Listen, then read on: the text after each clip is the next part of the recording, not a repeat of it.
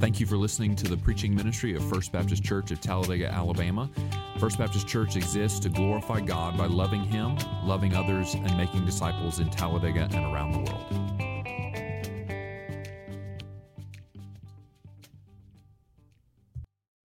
If you have your Bibles with you this morning, will you join me in turning to the book of Romans chapter 1. Romans chapter 1 this morning, we'll be looking at verse 16. Once you have it, if you are able, will you stand with me in honor and reverence for the reading of God's Word? For I am not ashamed of the gospel, for it is the power of God for salvation to everyone who believes, to the Jew first and also to the Greek. Let's pray together. Heavenly Father, we thank you for your Word. We thank you for the treasure that it is. We thank you for the ways that it instructs us and challenges us and encourages us. We thank you that it is your living Word that indeed transforms us. So, Father, this morning as we gather together and arrive at the time in our worship service when we hear from you through your Word and through its preaching, we pray now that you would speak. Father, I pray that you would empty me now of my own words and fill my mouth with your words for your people. We have gathered to hear from you. We need to hear from you. So would you now speak? Even in this passage, as we study it and as we have just read it, we see and know that while my words are insufficient, your word is all sufficient. It is powerful. It is transformative. So it is our prayer that you would speak. As you speak, Father, give us ears to hear. Give us minds to understand. And give us hearts to obey. We pray in Jesus' name. Amen. You may be seated. Well, let me start with a confession. As I was studying through my notes yesterday, preparing, sort of putting finishing touches on things for this morning, I was tempted to divide verse 16 in half. But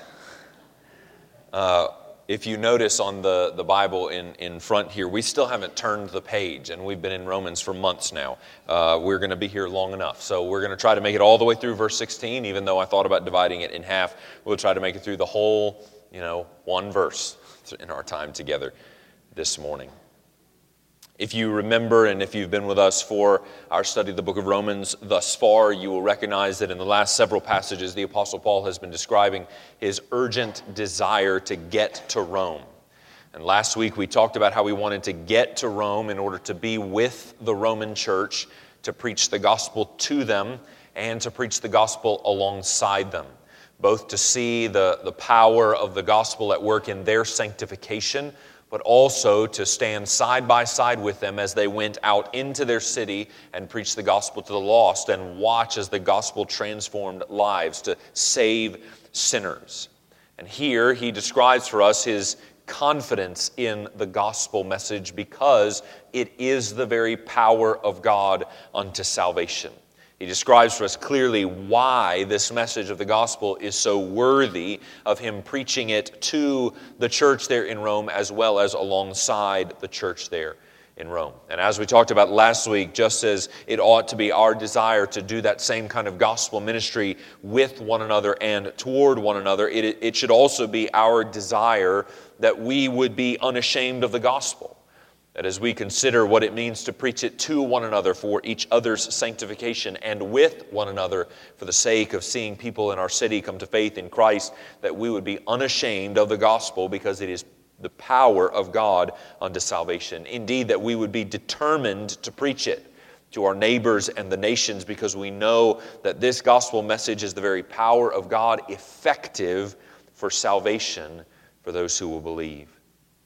Now you'll notice as we walk through verse 16 and next week in verse 17 as well, that these two verses build phrase by phrase, one phrase building upon the previous one, and so on and so forth as Paul develops his argument phrase by phrase. This is the writing style he's going to use really for the rest of the letter, but we're most introduced to it, or first introduced to it with real clarity, beginning here in verses 16 and 17. So that's how we're going to look at the passage this morning, just phrase by phrase. That'll serve as our outline. We got about 4 key phrases in verse 16, and those 4 phrases will be our 4 main points this morning, beginning with the first phrase, "For I am not ashamed of the gospel." For I am not ashamed of the gospel. Paul begins with that declaration. It seems a fairly simple declaration, and yet it is a profound declaration nonetheless. That is that he will be willing and even bold to preach the gospel to the Roman church and alongside the Roman church, as we saw in the previous passage, as he has expressed his desire to do so. To be ashamed would have been to be fearful, maybe even embarrassed, or to have some semblance of concern that would have caused him to keep silent and to not preach the message. Now, of course, your minds probably go quickly to the same passage that my mind went to, and that is the warning from Jesus himself about what it is to be ashamed in that way of him and of the gospel. In Mark 8:38, Jesus himself said, "For whoever is ashamed of me and of my words in this adulterous and sinful generation, of him will the Son of Man also be ashamed when he comes in the glory of his Father with the holy angels." Now, we're going to talk in a few moments about our proclivity to be ashamed and what a real temptation this is, though we would like for it not to be. And I think Jesus summarizes why that temptation overtakes us sometimes and where some of that temptation comes from, even as he describes the generation that was all around him in Mark 8, and that has not gotten any better since then. He says, in this adulterous and sinful generation, that is a generation that denies God, that seeks after other things or seeks after self in the place of God, spiritual adultery, as it were, and a generation characterized by sin. You and I might think, well, you know, when Jesus said, "Don't be ashamed of me," or of this message, and when Paul said, "I'm not ashamed of this message," the cultural climate around them wasn't as bad as it is for us. And that's simply not the case. That was the case in Mark 8. That's the case in Romans 1. Things weren't good then. They aren't good now. The generation around you is just as sinful and spiritually adulterous, but it was back then too, in the first century. And in the midst of that context, Jesus says, "Do not be ashamed." And Paul says, "I am not ashamed of this gospel message." But I want you to notice something. Even when Paul says, "For I am not ashamed," he states a negative almost as a positive. I know that sounds a little weird, but we're going to be doing a lot of grammar today, so if that sounds a little weird and you're not, as excited about grammar as I normally get, it's okay. Just hang on. Let's walk through this together. Even as he says "not ashamed," and even in the Greek, when it's the word ashamed then negated, he's not stating it so much as a negative that would be defending his proclivity to shame. Instead, he's stating unequivocally that he is unashamed, stating a negative almost as a positive. The Apostle Paul isn't standing back and trying to give himself a pep talk about not being so ashamed, as if his natural response would have been, well, I'm ashamed, but I'm going to sort of talk myself out of that, or I know that you guys are ashamed, but let's sort of give ourselves a pep talk so that we won't be ashamed anymore. No, he's using a negative to state a positive, clearly unashamed, refusing to shrink back from the message. He's not saying, I'm tempted to shrink back from the message, but I'm going to try not to. He's saying, I am not ashamed. I will not shrink back from the message. I will not cower from the ministry work that needs to be done. Paul's not ashamed to preach to any people, in any place, in any context, in any circumstance, nor under any threat of persecution. He is resolved and unashamed of this gospel message. And that needs to be us as well. Not shrinking back, not cowering, no embarrassment about the message, and no fear of the task. Resolvedly unashamed, with absolute confidence, not in ourselves, not in our ability to carry out this mission, not in our ability to speak it well, but instead in the message itself, which is the power of God unto salvation. It is the gospel which Paul says he's unashamed about. The word gospel means good news. You may be well aware of that. And so what kind of good news is this that Paul is so unashamed to preach? Well, it is the good news that Jesus is the Son of God. And that the Son of God, the second person of the Trinity, came into this world, lived a perfectly sinless life, in perfect fulfillment of God's law, and in perfect fulfillment of God's standard of righteousness. And though he was the only one in human history not to deserve to die because he had no sin, still he went to a cross and there died. That he died there as your substitute, taking upon himself the wrath of God that he did not deserve because he was the holy one, the sinless one, the righteous one. And yet there he died as the punishment for sin, not his own, but yours. He was buried in a borrowed tomb, and 3 days later he rose to life to set you and me free from sin, death, hell, and the grave. The gospel is the good news that salvation is available because a Savior has come.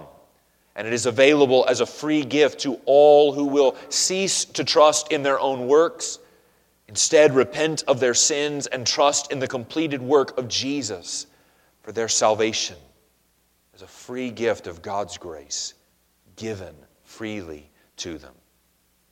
Friends, there is no reason to be ashamed of that message. There is no message better than that message. There is no news, if you will grant me the privilege, gooder than that good news. And so what is there to be ashamed of? There is this message that though you and I were helpless and hopeless in our sin, God took on flesh to rescue you and to rescue me from our sin and from its consequences. Paul says, I'm not afraid and I'm not ashamed to preach that message. I want to preach that message to you because it will transform your lives, Christian, as you are sanctified by that message. And it will transform the lives of those who are still lost in Rome as it brings them from death to life. In 1 Corinthians 15, 1 through 4, the Apostle Paul spells out the gospel in this simple yet profound way. Now I would remind you, brothers, of the gospel I preached to you, which you received, in which you stand, and by which you are being saved, if you hold fast to the word I preached to you, unless you believed in vain. What is that gospel? What is that good news that is so powerful to bring dead sinners to life and to sanctify believers? For I delivered to you, Paul continues, as of first importance what I also received, that Christ died for our sins in accordance with the Scriptures, that he was buried, that he was raised on the third day in accordance with the Scriptures. Now, brothers and sisters, friends, it is easy to say, I'm not ashamed of that message. It is awfully good news. What is there to be ashamed of? And we would be stating truth. But before leaving this point too quickly and sort of giving ourselves a pat on the back for being unashamed of the gospel, let me warn you again that it is far easier than you may think to be ashamed of the gospel. And to Paul's point, again, not stating the negative so much as a negative, as stating the negative as a positive, it is rather difficult, more difficult than you and I think, to be resolvedly unashamed of the gospel in this sinful and spiritually adulterous generation. You and I are tempted either to be ashamed or to maybe be a little less unashamed of the gospel, to sort of shrink back from it, to cower away from the kingdom work of advancing the kingdom by the gospel, by avoiding its preaching altogether, or by making it more palatable to the culture to which we preach it. Let me state that again.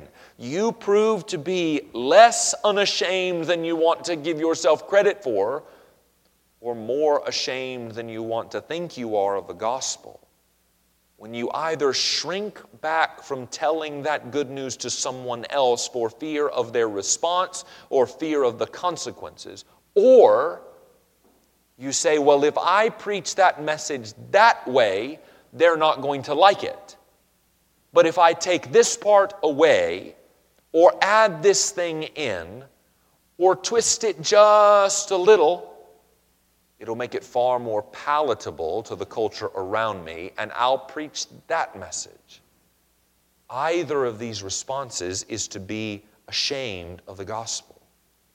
And so if you and I are decidedly silent, we have succumbed to this temptation. And we have proven, in fact, that we are ashamed, even as much as we want to tell ourselves that we're not. Likewise, if you and I alter the message, as so many in our day will do, we have just as much succumbed to this temptation and been ashamed of the gospel. Now, it's easy to do. The gospel will sound like foolishness and absurdity to the world. We're warned about this in Scripture. 1 Corinthians 1:18 says, "For the word of the cross is folly to those who are perishing, but to us who are being saved, it is the power of God." Lost people, still dead in their sin, still blinded by the prince of the power of the air, still enslaved in their sin, see this message as foolishness. They see your message as a fairy tale, as silliness. It's not even worth repeating. It's foolishness. But to you who are being saved, it is the power of God. 1 Corinthians 2:14, the Apostle Paul continues in the same vein. The natural person does not accept the things of the Spirit of God, for they are folly to him. He is not able to understand them because they are spiritually discerned. People who are spiritually dead won't like this message. It won't make sense to them. They'll think it's silly and absurd. And if you're not careful, you will be tempted to do one of two things, maybe even both. To either not preach that message because it sounds like foolishness to people and you don't want to be called a fool, or you'll change it just a little. You'll alter it just a little so that they'll think you less foolish. To do either is to be ashamed of the gospel. The gospel will anger other people. It'll sound like foolishness to some, but it'll simply stir up anger in other people who don't want to be confronted with the truth about their sin. We'll see more of this in Romans 8 and verse 7, but I'll read it to you now. "For the mind that is set on the flesh is hostile to God, for it does not submit to God's law. Indeed, it cannot." The natural person still dead in his sin, that mind that is set on the flesh, isn't just passively ignoring the things of God. He is angry about them. Because of the truth of the gospel calls him away from the fleshly things he so desires, and he will fight with everything that he is to keep pursuing the lusts of the flesh. And so there will be some who will be angry at you. And again, your temptation is going to be ashamed of the gospel, and it may take one or two of one of these two forms. Either you're just not going to want to tell people the gospel because you're afraid they're going to get angry at you for calling them sinners. And they'll yell at you something about, judge not lest you be judged, like it's the only Bible verse they know. Or you'll alter the message. Brothers and sisters, you and I may not think that this is all that tempting, but you don't have to look far amongst professing Christians and even professing Christian preachers to find plenty who will give you a form of the gospel without a requirement for repentance of sin, without a requirement that there be a turning from sin that accompanies genuine faith, without even sometimes wanting to talk about sin for fear that it will anger people.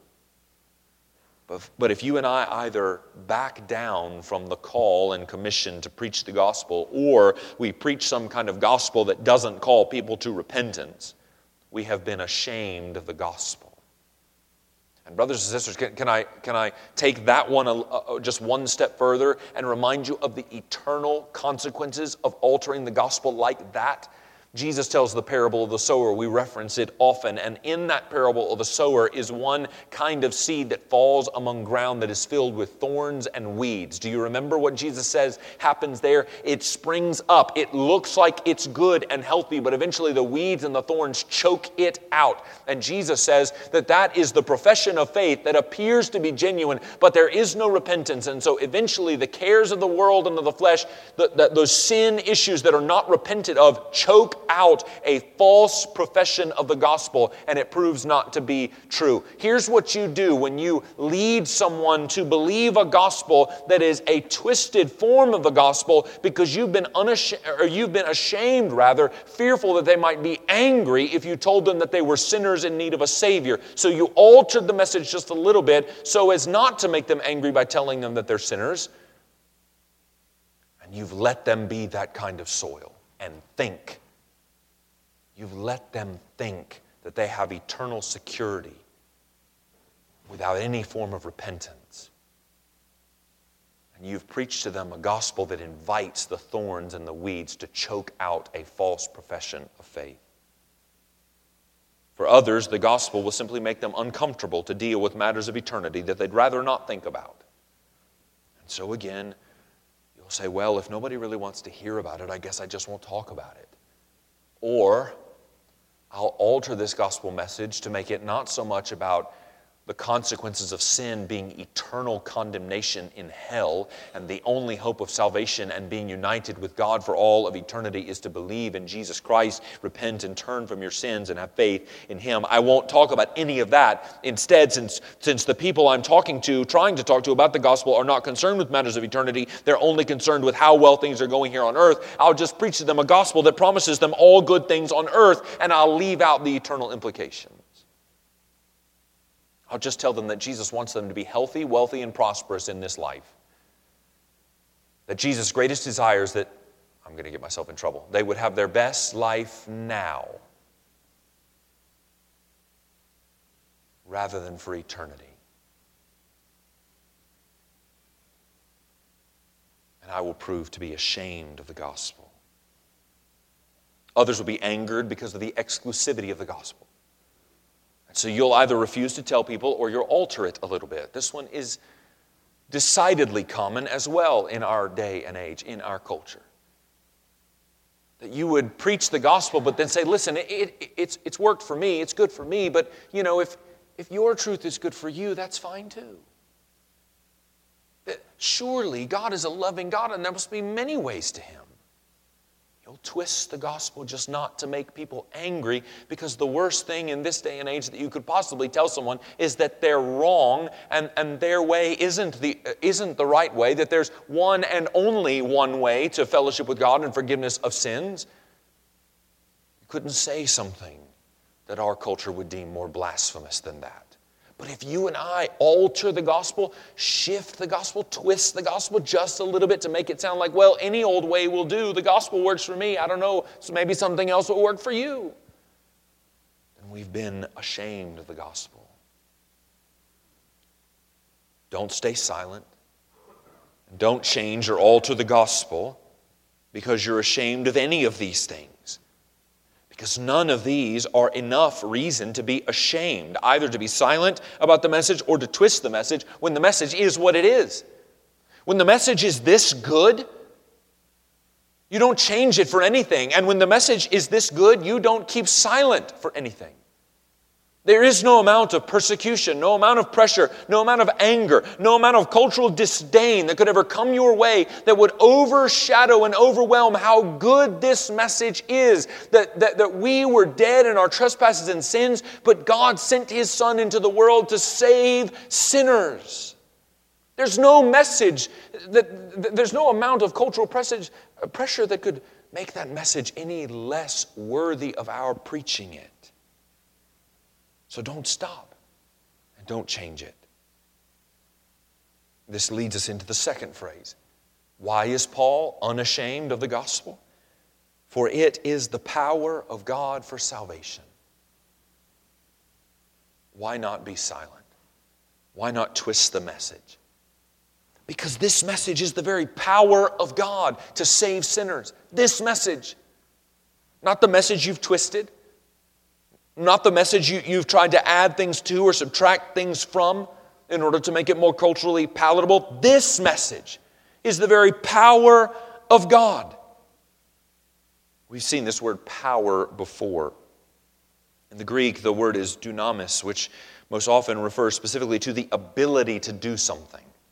It's not abstract power or strength, not in its regular usage. This word is something far more specific. We've talked about before how sometimes our English words just don't quite get it done. This Greek word to talk about power, we use the word power to talk about electricity or really strong people or, ability. This word, dunamis, is the ability to bring something to pass, a decided ability to get a thing done. And that's what Paul says the gospel is. It is the ability, namely God's ability to do something. It's not abstract power. It's not abstract strength. That's not what this word most generally means. We get our English word dynamic from this word. It means it's effective in causing change. And here we're talking about eternity-altering life change. This is the specific ability and effectiveness to accomplish something. And in this case, that something is the gospel's ability of God to bring salvation about in the lives of sinners. In other words, this message we preach, this good news is the effective message God has chosen to use to save sinners. And God saves sinners by and through this message. The gospel message is not just power. It is the very power of God. Dunamis theou is the Greek. The gospel isn't just information. It's not abstract. It's not a powerful message in terms of, it really stirred something in me. No, this is the power of God to bring about salvation in the lives of sinners. Only the power of God can change people's lives in eternities. We've seen that already in Romans. We'll see it a lot more in Romans. Only God's power can do this. Only God's power can bring a dead sinner to life. And here we're told that power is on display and at work in the message of the gospel. You can't trust in the power of self-improvement to be saved from your sins. You can't trust in the power of any other message to save you from your sins. Only God can raise dead sinners to life, and He does so only through the message of the gospel of Jesus Christ, His Son. So don't be ashamed of it. Preach it. Don't twist it. Preach it. Don't stay silent about it. Preach it, because this gospel is the very power of God to save sinners. And so you don't have to be ashamed to preach it. You don't have to be ashamed to preach it, because when you preach this message, you aren't trusting in your power to convince anyone of anything or to save anyone from anything. When you preach this message, you're trusting in the very power of God to save sinners. You would have a lot to worry about and a lot to be ashamed of if you had any other message in your back pocket to tell people. If it was your job to go out into this world with some kind of motivational speech that would get people to rise from spiritual death and walk in spiritual life, and it was up to you to come up with something convincing enough to convince dead sinners to do that, you'd be in real trouble. And you should be ashamed. You've got nothing to offer. I have nothing to offer. That's not the message we preach. The message we preach isn't any old message. It isn't a message of self-improvement. It isn't a message of self-help. It isn't a message of any other thing other than it is the message of the Son of God dying on a cross to save us from sins and rising to life to give us eternal life. And that message is the power of God for salvation. So don't be ashamed of it. The word salvation that's used here always in Paul's letters refers to spiritual deliverance from sin. And when he uses the word here, he refers to the whole of salvation. That is justification, sanctification, glorification. The gospel is powerful for it all. The gospel is powerful to justify you. That is, the gospel is powerful enough to make you righteous in your standing before God, though you were once condemned as a sinner. The gospel is powerful for your sanctification. That is, it is powerful to daily transform you, to make you a new creation, to conform you into the very image of Christ.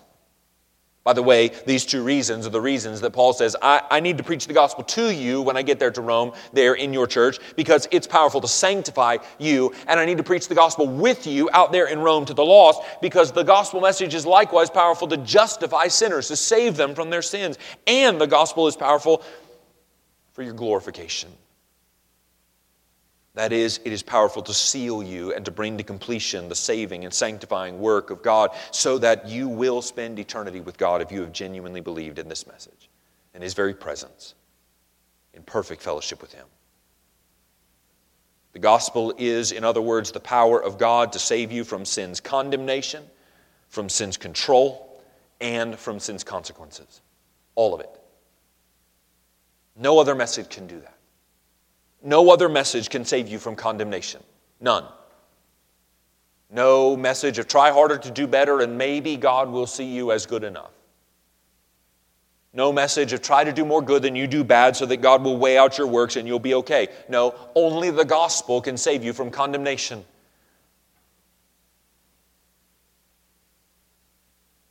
Only the gospel can save you from sin's control. No message of self-help or self-improvement ever talked anyone out of succumbing to the power and influence of the flesh. But the gospel transforms lives in precisely that way. And no other message can save you from sin's consequence. No other message can give you any hope of eternity spent anywhere other than hell except this message that tells you how you can be set free and have eternal fellowship with God in His very presence. I want to draw your attention to the little word for. The word translated for in this verse is also important. It's easy to skip over, but it's really, really key because, again, the nuance is important in our understanding. In the Greek, the word is eis. If we wanted to transliterate it into English, it's E-I-S. That word it's not just any old preposition like our word for. Again, our word for doesn't quite get it done. In the Greek, this little word eis always points to a result, or most often points to a result. When this word is used, sometimes it's translated to or unto, because it expects a result to happen at the end of the phrase. And that's precisely how and why the Apostle Paul, writing under the inspiration of the Holy Spirit, writes it this way. We might translate it, it is the power of God, and some of your translations may have it this way. It is the power of God unto salvation. It is the power of God that expects a result, because when the power of God is at work to save, He saves. The result is expected.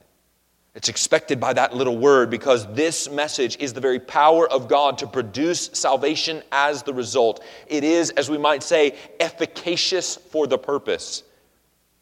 It's powerful to bring about the result of sinners once lost now being saved.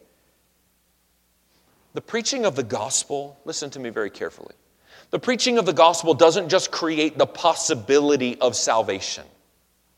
The preaching of the gospel effects salvation. It causes it. Because the gospel is God's powerful and chosen method and message of salvation. Sometimes we think of it this way, that when someone preaches the gospel, the chance is just sort of hung out there for someone to be saved. But that's not how God uses the gospel. When Paul says he believes in and is not ashamed of the power of the gospel because it is the power of God unto salvation, he says, I don't just preach the gospel and hang it out there hoping for the best.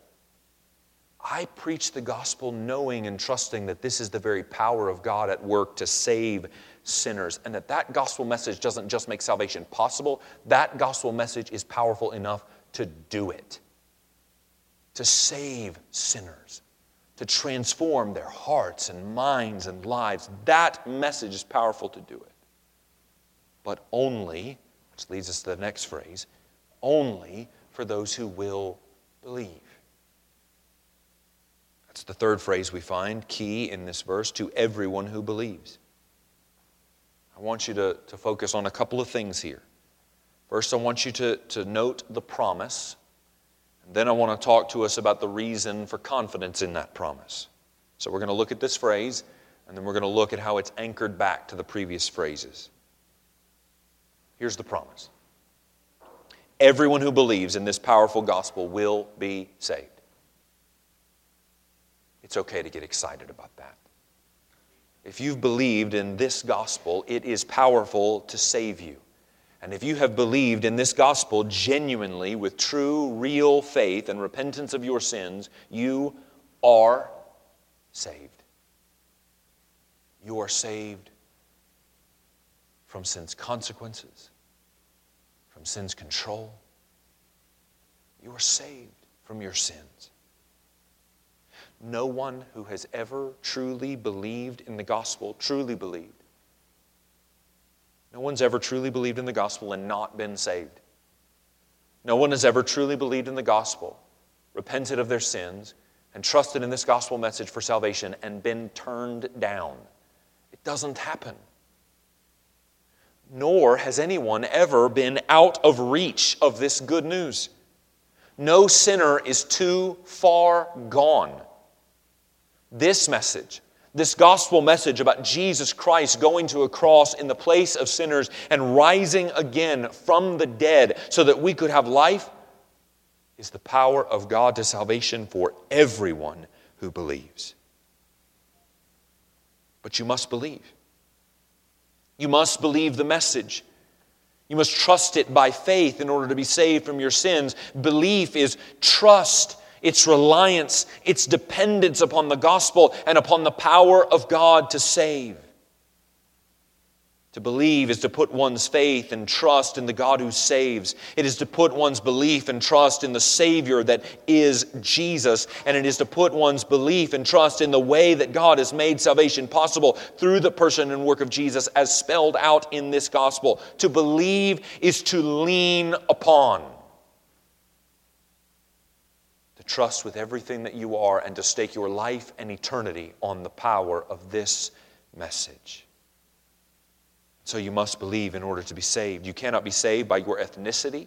You cannot be saved by your good works. You cannot be saved by your sense of morality. You cannot be saved by your church membership. And Paul is going to address each of these arguments and more later in the letter. Justification, we understand here from the outset, comes only by faith, only by belief in the gospel. There is no other hope of your salvation but to believe. Now, why is that? And again, here's where we have to note that phrase builds upon phrase, which builds upon phrase. The effectiveness of the gospel and of belief in the gospel for salvation rests not in the power of my belief. This phrase doesn't stand on its own. This phrase builds from the previous two. The reason you can have confidence in this promise that everyone who believes will be saved is that that promise doesn't find its power in my belief. It finds its power in the power of God, in the dunamis theou that we talked about. The Christian faith is not faith in belief. It's not faith in faith. It's faith in the power of God to save us through the person and work of Jesus Christ. That's why the guarantee, because this phrase points back to the previous one. Everyone who believes will be saved because the gospel is not the power of you deciding to be saved. The gospel is the power of God to rescue you from sin. Sometimes we think about the Christian faith as little more than belief in belief or faith in faith, as if somehow saying some magic faithful words does the trick. That's not belief. Belief isn't the right words said in the right order in the right part of the room. Belief is clinging to the promise of God and the power of God, which is sufficient for salvation. It is God's power that saves us and that confirms this guarantee of salvation to all who believe, because belief isn't trust in belief. It's trust in the God who saves. It's trust in His power at work for my salvation that carries this guarantee upon which we rely and depend in this phrase. You and I, listen carefully, you and I do not coerce God into saving us by believing. That's not what we mean by belief. God is just up there in heaven somewhere. He's just sort of extended the offer. And that when you believe, God goes, oh yeah, you can get in. You said the right words in the right order in the right part of the room, so you're fine. That's not belief. Belief is trusting in God's power to save you. It's not coercing God into saving us by believing. It's trusting Him to save us. That's what we're believing in. We're believing in Him. I love the way that Ephesians 2, 8 and 9 puts it. It's likely a very familiar passage to many of you. Ephesians 2, 8 and 9 says, "For by grace you have been saved through faith, and this is not your own doing. It is the gift of God, not a result of works, so that no one may boast." If you were to pick this verse apart, phrase by phrase, kind of like we're doing here in Romans 1:16, you would leave yourself asking a question. What's this? This is not of your own doing. You've got to find what we like to call in grammar, if you like grammar like I do, you know what word we're looking for. We're looking for what's called an antecedent to that pronoun. What is this talking about? Well, we've got a couple of options at the beginning of Ephesians 2, 8 and 9. For by grace you have been saved through faith. This is referring to one of those. It has to be grace or faith. So which is it? Well, this is not of your own doing. It is the gift of God. Would make grace a little redundant, wouldn't it? Grace is by definition a gift of God, not of your own works and not of your own doing. Could it be faith? Well, yes. In fact, when Paul writes this under the inspiration of the Holy Spirit, he uses this to refer to both. It is by grace you have been saved. That's not your own doing. It is by grace you have been saved. That's a gift from God. It is by grace you have been saved. That's not a result of works. It is by grace you've been saved through faith. That's not of your own doing. Faith itself is the gift of God, and faith itself is not a result of works. And he means grace through faith, the both of them together. Grace through faith is not your own doing. Grace through faith is the gift of God, and grace through faith is not a result of works. Again, your salvation is not a result of works, including belief as a work.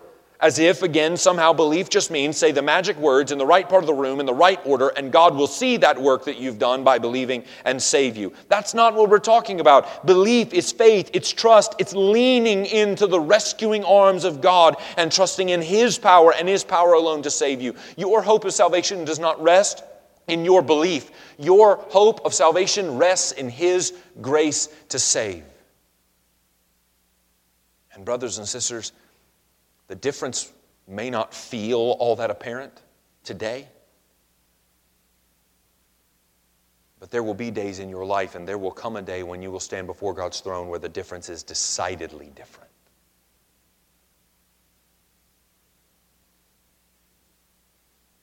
Your salvation doesn't rest in the hope that you did it right. I've shared with you this story many, many times of one of the most heartbreaking conversations I have ever had. 11 years in pastoral ministry,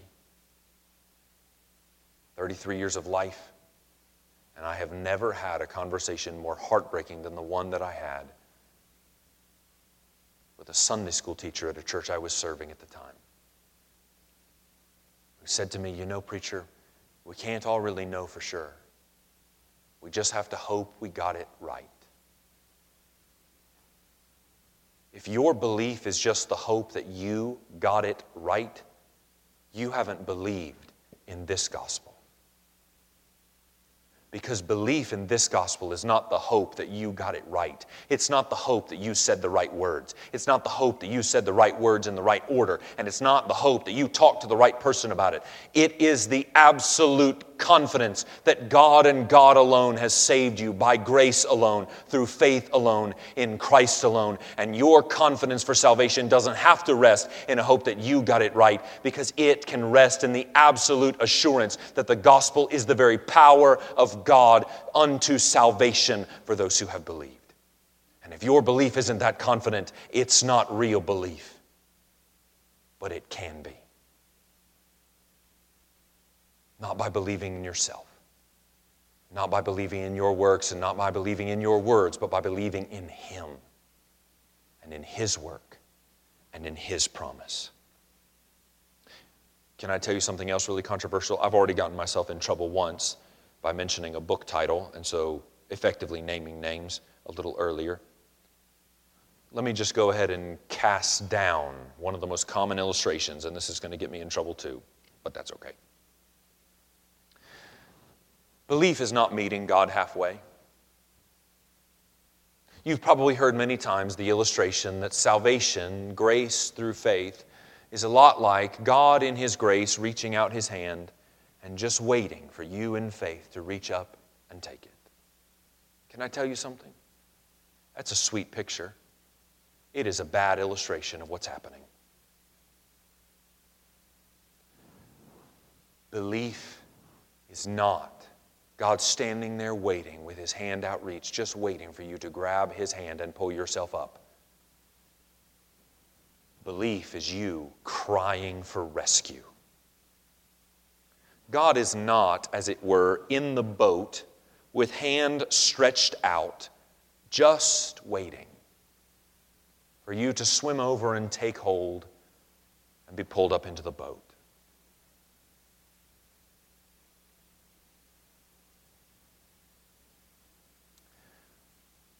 I've told some of you this story. When I was little, my grandmother took me to swimming lessons at the city pool.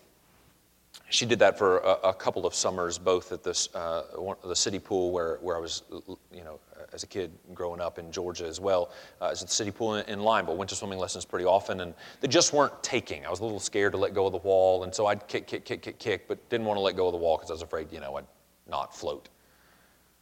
And so some of you learned to swim the same way. You already know where this story is going. My grandfather decided that he took me out fishing one day, and we were out there in the middle of the lake, and he asked me, how are swimming lessons going? And I said, well, they're okay. Well, he knew. He talked to my grandmother. They just weren't taking. It wasn't working. And he said, it's enough. It's time to learn to swim. And he did what some of your grandfathers or fathers did to you, and he threw me out of the boat. And I learned to swim fast. And there he was in his fishing boat with his hand reached out, that whenever I could swim back to him, he'd help me back into the boat. It's a cute story. It's funny. And of course, he wasn't actually going to let me drown. He knew that I could swim, and I just needed to learn, and it was high time to do it. God is not your grandfather standing in the fishing boat with his arm held out, waiting for you to turn around and swim and pull yourself up.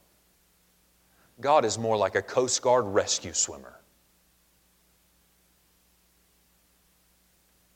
He has come in the water after you and has come to rescue and to save you. You're drowning. You're not learning to swim on your own. You're not learning to swim back to Him. That's not belief. Belief in the gospel is turning around frantically, hoping, searching for anyone who can save you as you drown to your death.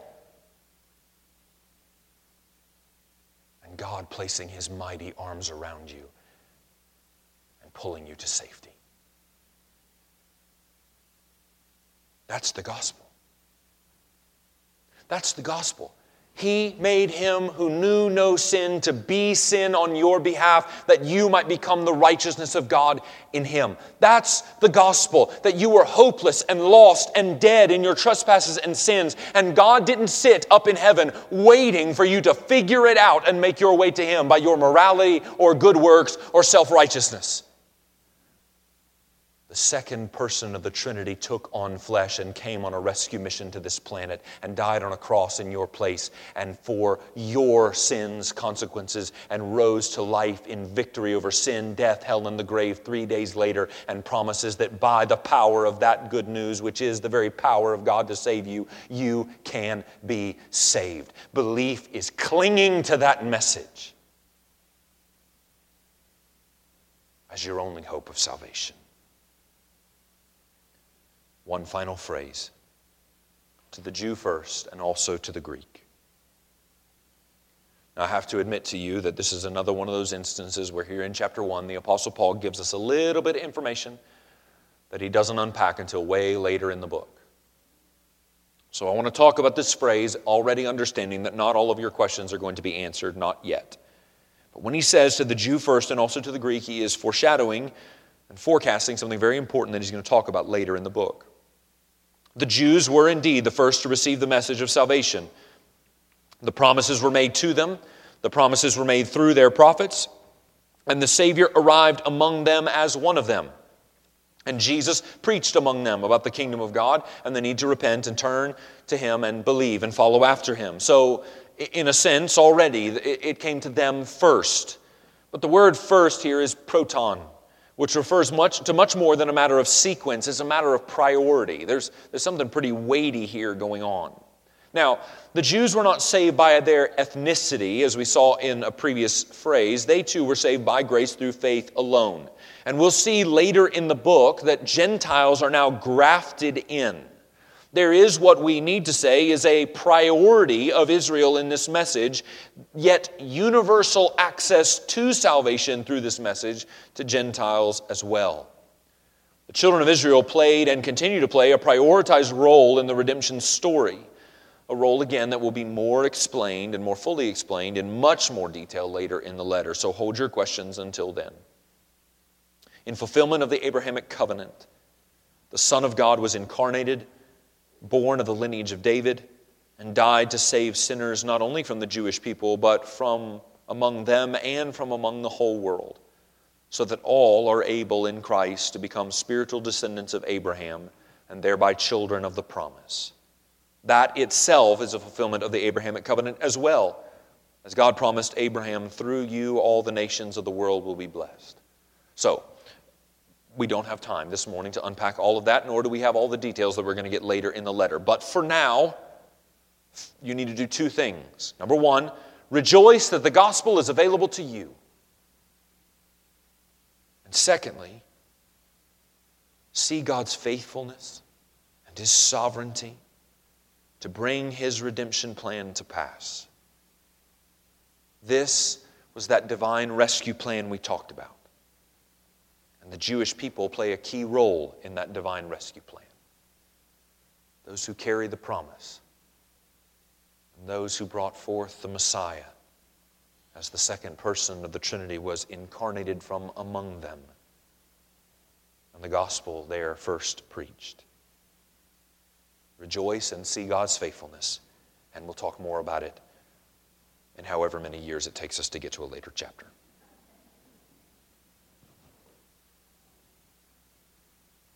I want to divide you into two categories this morning and invite you to do one of two things depending on which category you're in.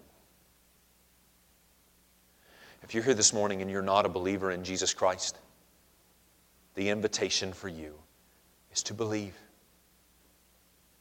Not to say some magic words, not to hope that you said the right words in the right order, but to believe.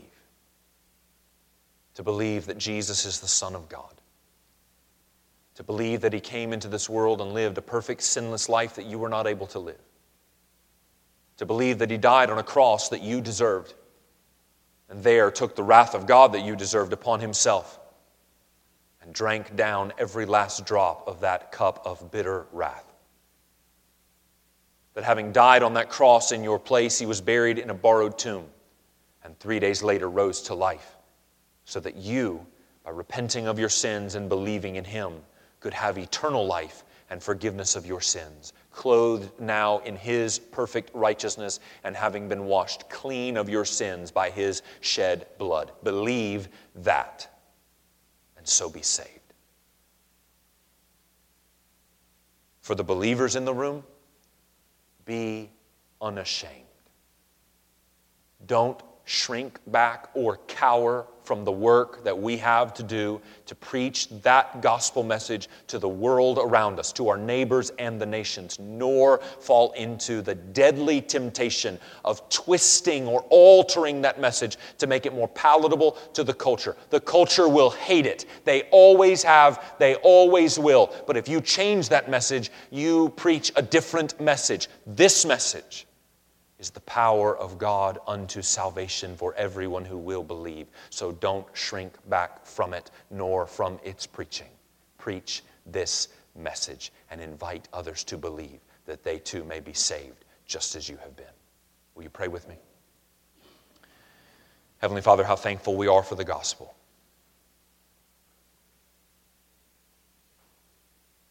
We are thankful that we don't have a message of self-help, of pull yourself up by your bootstraps and try harder to do better next time. But we have what is truly good news, that a Savior has come to save us from our sins. And that message that we proclaim and in which we have believed is the very power of God unto salvation for all who will believe it. And we praise you for that. It is our prayer this morning, Father, that any who are not believers under the sound of my voice this morning would, by your grace and by the work of your Holy Spirit, have those spiritual blinders removed from their eyes and so believe in this good news, not trusting in magic words and not trusting in their own works and not trusting in their morality and not trusting in their best attempts to get it right, but trusting in you and you alone for their salvation. It is likewise our prayer this morning that every believer under the sound of my voice would be decidedly and resolvedly unashamed to preach that message to our neighbors and the nations who need to believe and so be saved. Make us unashamed as a church and as followers of Jesus. We pray in Christ's name. Amen.